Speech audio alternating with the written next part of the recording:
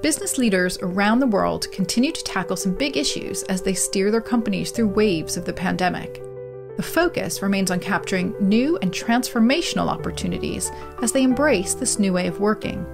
Welcome to Baker McKenzie's Resilience, Recovery, and Renewal podcast series. I'm Jen Northam.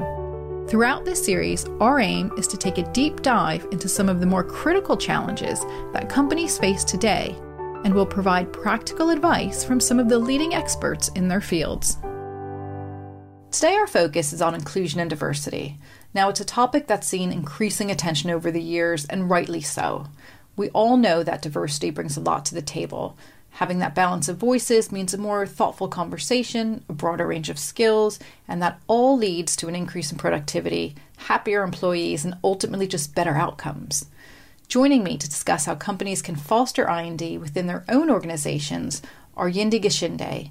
Yindi's a partner in the Baker McKenzie Dispute Resolution Team based in London, and she's a member of the Compliance and Investigations Group. Monika Konartowski also joins us from London, and Monika's a partner who advises clients on the employment aspects of strategic projects. Monika also co-leads the firm's global inclusion and diversity advice to clients. And Paul Evans. Paul is the New York and East Coast leader for the Employment and Compensation Practice Group. He's also a member of the steering committee for the firm's North American Employment and Compensation Practice. So, Yindi, if I can start with you, I&D is really now firmly at the top of the corporate agenda. And why is that? What's happened? Thanks, Jen, and really great to be here. Well, you're right, inclusion and diversity really has moved to the forefront of the corporate agenda globally. And I think this is because of the confluence of a lot of different social movements, global events and issues we've experienced over the past few years in particular, and generally a greater awareness of and focus on things like ESG. In terms of social movements and global events, we have the Me Too movement, which really gained speed and global recognition in late 2017, and we know that it affected a number of industries. We also saw the resurgence of the Black Lives Matter movement in 2020 following George Floyd's murder. And around the same time, of course, the disproportionate impact of the pandemic on women, ethnic minorities and those living with disabilities also really further highlighted inequalities which already existed, but which perhaps the majority were less cognizant of. So those are some of the external factors. And then coupled with this, companies have been facing increasing stakeholder pressure for some time, really, and corporate social responsibility is no longer a nice to have. And so this has required companies to think bigger and move faster and more meaningfully to address inequality, underrepresentation and discrimination. And so along with that, a variety of stakeholders, so investors, customers, employees, are really wielding their considerable influence to demand change. And there's just no way that companies or their leadership could ignore that, and they haven't really. And Paul, as Yindi's saying, leadership hasn't ignored it, but were they prepared to embrace such a commitment to I&D and the demand that came so quickly? Was the C-suite ready, and what have been some of the barriers that they've been hitting? We found that the C-suite definitely had the willingness to engage in I&D, but there has been a slippage in the execution. And that's one of the reasons why we embarked on our Mind the Gap series. That series explores the roles that different functions within an organization have in a company's inclusion and diversity initiatives and space. And in the first part of that series, we talked to compliance leaders about the way in which I&D impacts their work and their day-to-day and the role that they play in a company's goals and initiatives on that front. In our latest portion of the report, we talked to employment leaders about how organizations can strengthen their performance, manage risk, and accelerate progress from their perspective. Circling back to your question, we have found that many companies are far less down the I&D path than they had hoped that they would be at this point in time. And that's due to a number of challenges.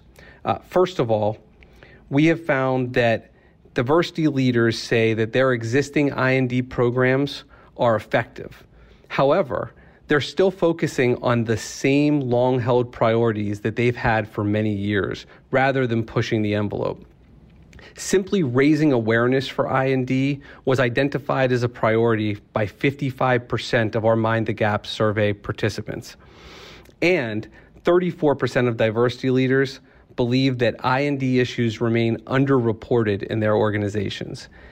In general, what we have found is that companies have a desire to push the envelope on I&D, but they don't really know exactly how to do it, and that they're struggling with that as they move forward to figure out how and what to focus on and how and what to measure so that they continue to devote their resources where they're most effective.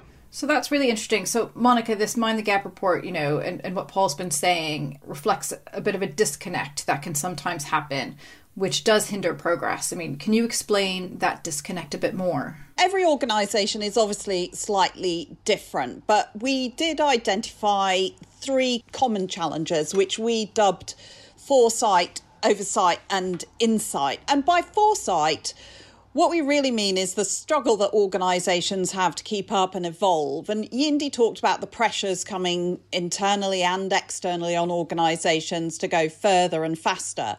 And that sometimes means pressure to go further than the law even allows. And of course, flexing to the changing environment is important, but that can sometimes lead to this multiplicity of initiatives without necessarily strategic intent and then a dilution of the focus. Secondly, we talked about oversight. So in particular, a common concern that inclusion and diversity issues are underreported, or sometimes managers locally try to contain them. And that's not necessarily for bad reasons, but the result is that leadership don't necessarily have oversight of what all the issues are. There's a lack of consistency, a lack of understanding of the concerns, and it can leave organisations vulnerable to risk. The final area really picks up on something Paul said, which is about insight. So organisations devoting resources and budget to inclusion and diversity programmes, but not necessarily having really analysed the data to get to the root of the challenges, to dig out what the real pinch points are, and then not measuring what was working. So I think organisations that can focus on those 3 things will really put themselves in a really strong position to move forward and meet some of those stakeholder challenges. Paul, I'd love to talk about this issue of retention and equal pay. We're seeing almost all companies make a greater effort to recruit a more diverse workforce, but there's a big issue of, as I say, retention and equal pay. And you've got great experience with the Employment and Compensation Practice Group.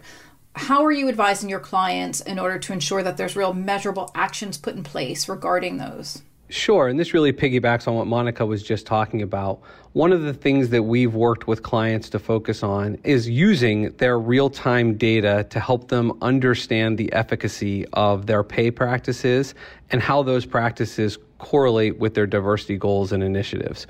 One thing that we've done for a long time with clients is conduct pay equity audits, both domestically and globally. And those audits tend to focus on finding pay gaps between similarly situated employees. More recently, we have spent a lot of time with clients, not just identifying those gaps and remediating them, but really looking at the root causes of any gap that they find within their organization and helping them identify what policies and practices they can put in place to ensure that those gaps don't continue to arise year after year. So one example that I like to give is a lot of organizations tend to prioritize promoting from within. And within organizations, particularly as they strive for greater diversity at more senior levels, a number of internal promotions will often be among diverse candidates. Those same organizations, without having given a lot of thought to it, often limit the percentage pay increase that they will give to an internal promotee. And so as they promote diverse employees, they suppress their pay compared to their peers. We have seen that play out time after time within organizations, and we've helped them rethink those compensation philosophies that are driving pay differences and in some cases really hurting retention of their most talented employees. That's just one example, but what we really strive to do with organizations is work with the data that they have and help them figure out where their slippages are so that they can further enhance their pay equity goals and initiatives across the globe. Now, Monica, it's interesting because you advise clients in what I would consider and what most would consider pretty male-dominated worlds. I mean, you advise financial services, technology and manufacturing, on different employment aspects of strategic projects. What are you seeing when it comes to I&D in those particular sectors? You're right, they are traditionally quite male-dominated worlds. And to be fair, I think all three sectors have been working to address, in particular, recruitment and retention of women. That's been a focus for a number of years, and attention has turned to ethnicity. There's obviously still a long way to go on both, and even more so on other characteristics like disability, where really organisations are only just beginning. A couple of things that stand out for me. First is that I think organisations are increasingly looking to use what we call positive action measures here in the UK. So I'm thinking things like diverse shortlists, and also using technology to identify the best candidates and more diverse slates of candidates, and help shift the needle on recruitment, and often being prepared to take quite a degree of legal risk in terms of how far they're prepared to go. I think secondly, clearly recruitment is all very well and good, but people need to be retained and they need to progress. So we also see that kind of growing recognition of the need to focus on an inclusive culture as really part of the key to unlocking some of these challenges around retention and progression. And I think that sort of growing recognition probably does also apply across all sectors. But there was one other interesting finding from our report, which again was, I think, across all sectors, but specific to companies which were in high growth. They tended to report increasing numbers of investigations and also litigation around this area. And I think that highlights that in those high growth organisations, really there's a particular need to focus not only on culture, but some of the more basic aspects of sort of conduct, which are clearly an important part of culture, but really quite at a basic level. So that was a really interesting finding that came through. So that's interesting. So indeed, that kind of brings us to compliance. And I'd love to kind of look at I&D with your compliance hat on, because the stats, as Monica said, were quite interesting. And when it comes to compliance, the report found that 95% of compliance leaders say I&D is now an integral part of compliance. What are you seeing, and what are some of those challenges for those leaders? What I'm seeing is a lot of compliance leaders are really experiencing the pressures we were talking about at the outset, and they're being the ones, who are being tasked to respond to them. So many of my clients who lead compliance functions are being asked to build inclusion and diversity into their role, both in monitoring and improving inclusion and diversity in their own teams, and they're being measured against internal metrics and being held accountable for that. But also, more broadly, they're being asked to assist with the company's global, inclusion diversity efforts. And that is something that, has been on their plate that wasn't necessarily there before. And in terms of the challenge I think they face is that an overwhelming majority of the compliance leaders we surveyed in the first report agreed that companies are best able to manage risk when there is a strong connection between compliance, culture and inclusion diversity. But about half of the compliance leaders who responded said that they had little ownership of inclusion diversity strategy or policies. So there was that disconnect there. I mean, not having ownership doesn't mean they had no interaction with those who create and manage the I&D strategy and policies. But what my clients were telling me was that often these conversations, they're ad hoc, they're reactive rather than proactive, and often being driven by external events or crises and circumstances rather than being intentionally open lines of communication with a purpose. And so is there a risk involved? Is there a risk involved to those companies who aren't embracing their I&D goals as well as they should, or they're not achieving those goals? Definitely. I mean, aside from, the fact that, as we all know, it can really affect a company's bottom line and their ability to attract and retain talent, there could also be legal risks in the form of litigation and or investigations, as Monica mentioned. So just to dive into that in a bit more detail, there were a couple of interesting statistics from part 1 of the report which reflected this. So 28% of the respondents stated that their organisations were vulnerable to litigation as a result of public promises on inclusion and diversity that couldn't be met or measured. And in the US in particular, we've seen that investors are not afraid to make their feelings known via litigation if they don't believe that a company is living up to its stated values, and if they also believe that that is impacting the value of their investments. And similarly, 68% of compliance leaders said that a lack of diversity in the compliance team itself undermined their ability to conduct fair and effective investigations, which again, in and of itself can lead to much more greater risks for the organisation. And I've certainly seen throughout my career that the importance of having a diverse group of voices around the table when conducting an investigation, which really can't be overstated. And Paul or Monica, do you want to jump in on that? I think the thing I'd add to that, I mean, Yindi made the point about retention. You may not retain people, or if you do, you just won't unlock everything that they've got to offer. And if people spend their time fitting in rather than sort of positively bringing the benefits of diversity that organisations crave. That's a great point, that you won't unlock, the potential, really. Yeah, exactly. Paul? Yeah, what I would add, thinking again about the C-suite, we've talked about the pressures on the C-suite that come both from internal and external stakeholders to make real progress on I&D. Those pressures are being funneled down to their subordinates. And so I think I have found that on top of all the good reasons to engage in I&D, employees are starting to find that it really impacts their job performance and their growth opportunities within organizations. This has become a priority, just like profitability is a priority, and it is a need to have for someone who wants to be successful and advance. Well, it's all good news. It sounds like it's all moving, hopefully, in the right direction. I mean, I'd love to end the podcast with some top bits of advice from all of you. What's your top bit of advice to help companies really strengthen their I&D strategy? And Paul, if we can start with you. I think the companies that are furthest behind are the ones that are still emphasizing measuring the problem rather than solving it. And this is a phenomenon that I have seen for the last 15 years in organizations. The first thing that many companies do is try to calculate what is the pay gap, or what percentage of people do we have in different roles. And they spend a lot of time and effort trying to get those numbers right. And that's fine, but it's time to move beyond measurement and really think about progress. What are the initiatives that we're going to take to move the dial in those areas? And so my advice to clients is always the same.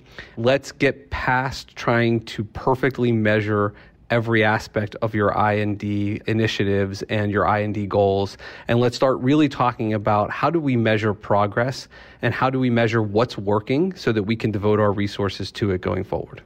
Great. And Yindi? I would say ensure there are clear lines of communication between the key functions responsible for inclusion and diversity and agenda setting and the compliance team, and make sure there are lots of opportunities for collaboration between the two. I think a weakness in collaboration and coordination was identified in both the Part 1 and Part 2 Mind the Gap reports, and there is a real benefit in approaching these issues in a similar way to how the compliance team generally approaches managing and mitigating the other risks which an organisation faces. Great. And Monica, we will leave you with the last word. My final comment is to really pay attention to what is the cause of the problem. So if I give you an example, if we notice that people in a particular group, let's say women, don't progress beyond a certain level, do we just coach them on how to succeed? Or do we actually get more curious and lift the bonnet, metaphorically speaking, to sort of find out what else is going on? So things like how our performance system evaluates skills or our system of allocating work, to see if there's something else we really need to address. So I think, be curious about what the cause of the problem is and then prioritise your focus and spend. Great. All good advice. Well, thanks everybody for joining me today. Pleasure. Thank you. Thank you.